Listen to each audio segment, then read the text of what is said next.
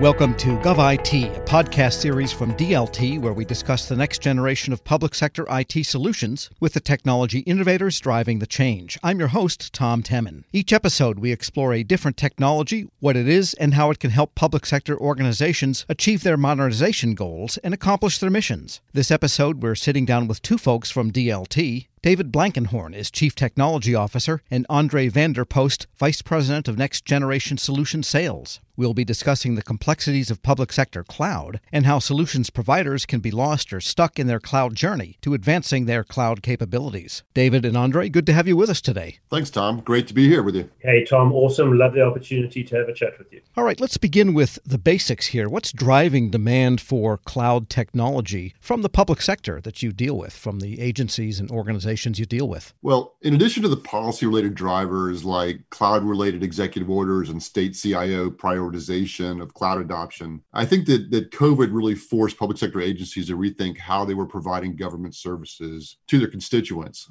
You know, with government employees not able to work in the traditional office and constituents not being able to meet with those agents, a different approach was really called for. Many federal, state, local, and education entities embrace cloud technology to really kind of bring the necessary services to all of these folks. And anyone with a school-age child will witness firsthand kind of the adoption of video conferencing and cloud-based collaboration services this past year by schools throughout the U.S. To be fair, though, the transition to cloud predates COVID. In fact, in the federal market, we're seeing over $8 billion in cloud spending, with IaaS realizing about an 8% compounded annual growth rate. We're seeing SaaS realizing about 6%, and PaaS, Platform as a Service, with a whopping 22%. And this adoption really spans all of the civilian, the defense, and the intelligence agencies. And Andre? I think David's hit the nail on the head. The one part I would add to that is, as government has expanded its use of technology so massively in the last 10, 15 years, the ability to implement technology in the cloud, secure it, and then control it at a much faster rate is something that I think is paramount to government being able to keep up. The days of, I used to be a government CTO, David knows this. The days of me turning around and saying, I've got an IT project which requires an infrastructure to run on a server farm. It would take me a year and a half to get through procurement, step it up, stand it up, and then do something. In the cloud world, the infrastructure piece is taken away because I can literally go and kick that infrastructure off tomorrow. So speed of deployment, speed of management, speed of security, I think is something also that is very, very, very important to our public sector customers. And many of the solution providers have their own solutions in the cloud. And does this pose challenges, do you think, for public sector organizations that are used to having on-prem software that they buy?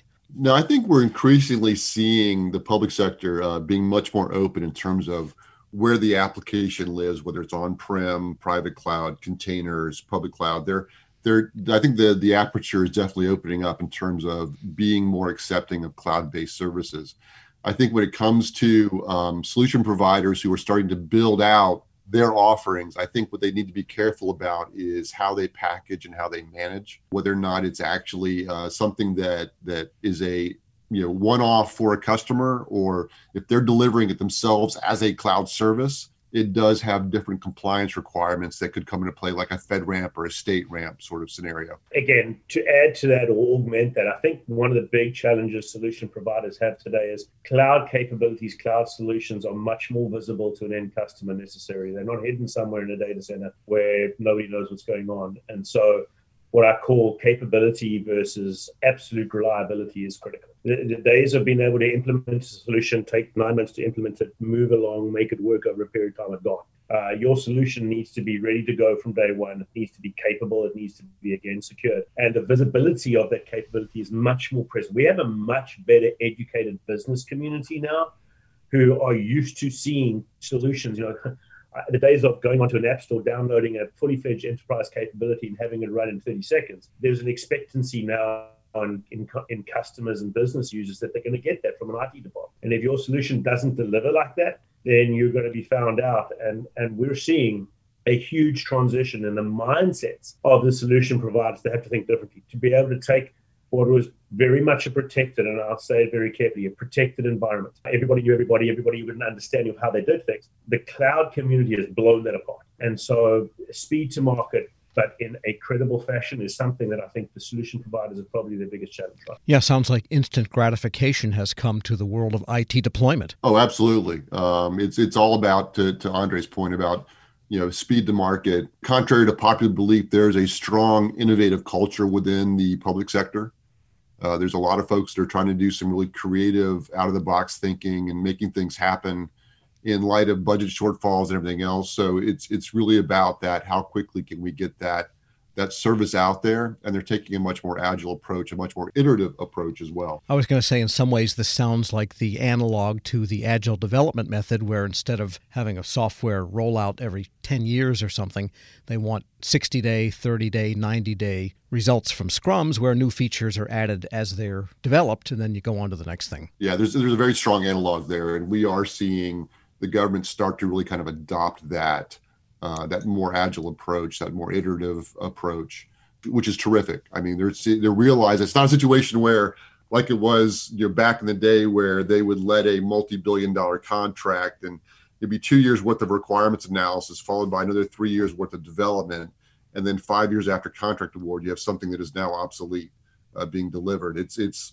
finally I think we're getting beyond that. I would say that 30, 60, 90 days is no longer relevant. It's more like 1 week, 2 weeks, 3 weeks. We saw this during COVID, for example, where there was a sudden realization that in the space of literally a month to 6 weeks, entire workforces moved out of the office, and public sector had to keep functioning. They couldn't just down tools. And so we saw workplace solutions, workforce automation solutions suddenly be stood up and deployed in matters of days, not even months anymore. And again, I think one of the big challenges you have with that is, I have a saying that David knows I use it, is that risk in IT is a bit like energy. It cannot be created or destroyed. It just merely changes form. And in the cloud world, that's what's happened. It's not that the risk is any less or any greater, it's just different. And so when you stand up solutions and there's an expectation that you're going to stand up solutions so much quicker, your risk mitigation, your governance, your controls, all those things that traditionally were in place because they were long running are now condensed into a much shorter time frame. And again, I do believe what the cloud capability has brought in terms of pressure to solution providers, it's not the technology.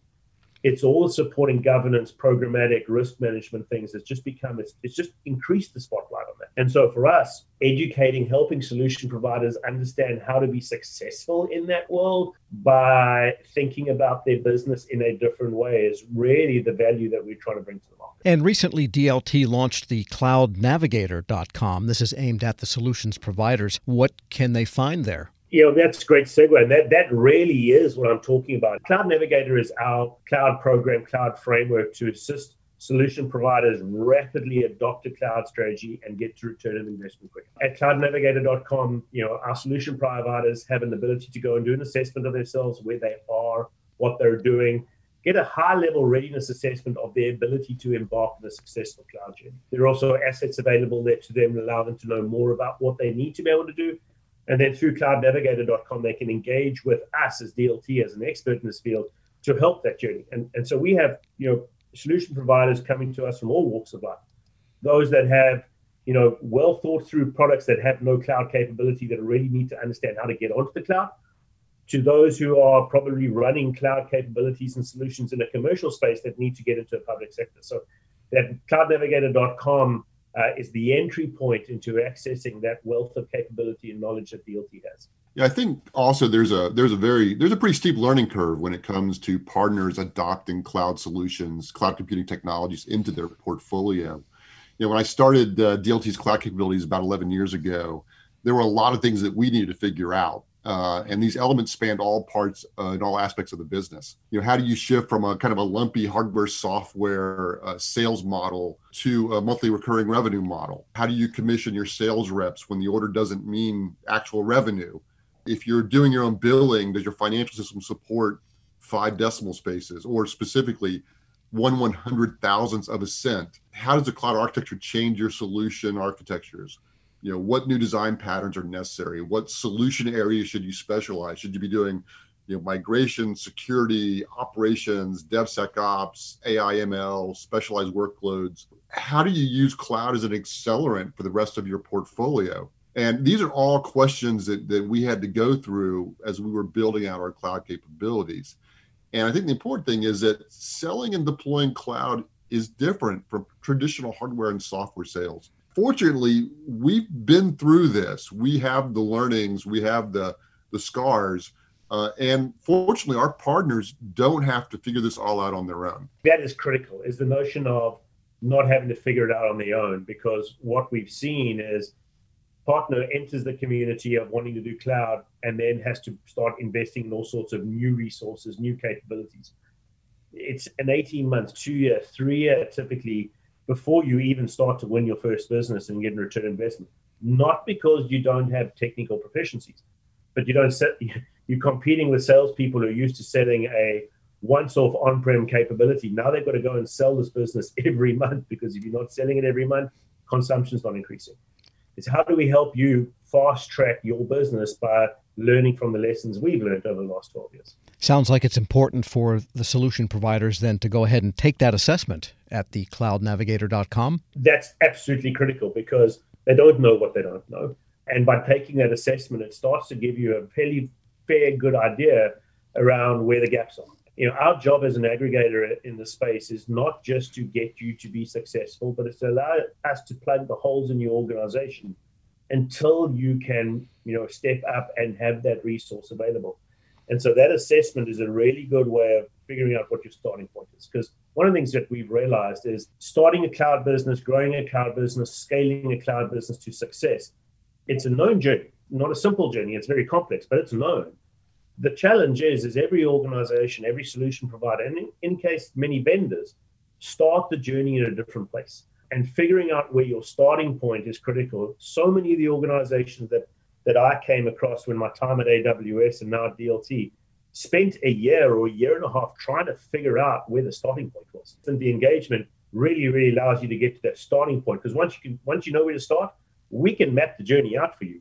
But if you start in the wrong place, you can spin your wheels for a long time and not be successful. I mean, the way I look at it is like any journey, you need kind of a starting point and you need to have a destination in mind. And if you don't know where you are, it makes it really difficult to determine the right path. So the nice thing about this assessment is that it really helps our partners determine the areas of their business that may need special attention, and really provides that baseline, that starting point against which a flight plan can be built out. David Blankenhorn is the Chief Technology Officer of DLT. Thanks so much. Thanks a lot, Tom. Great to be here. And Andre Vanderhost is the Vice President for Next Generation Solutions at DLT. Thanks so much. I appreciate it, Tom. Thank you. For more on how Cloud Navigator helps demystify public sector cloud for solutions providers, please visit cloudnavigator.com. You've been listening to GovIT from DLT. We'll be back soon with more public sector IT content. I'm Tom Temin.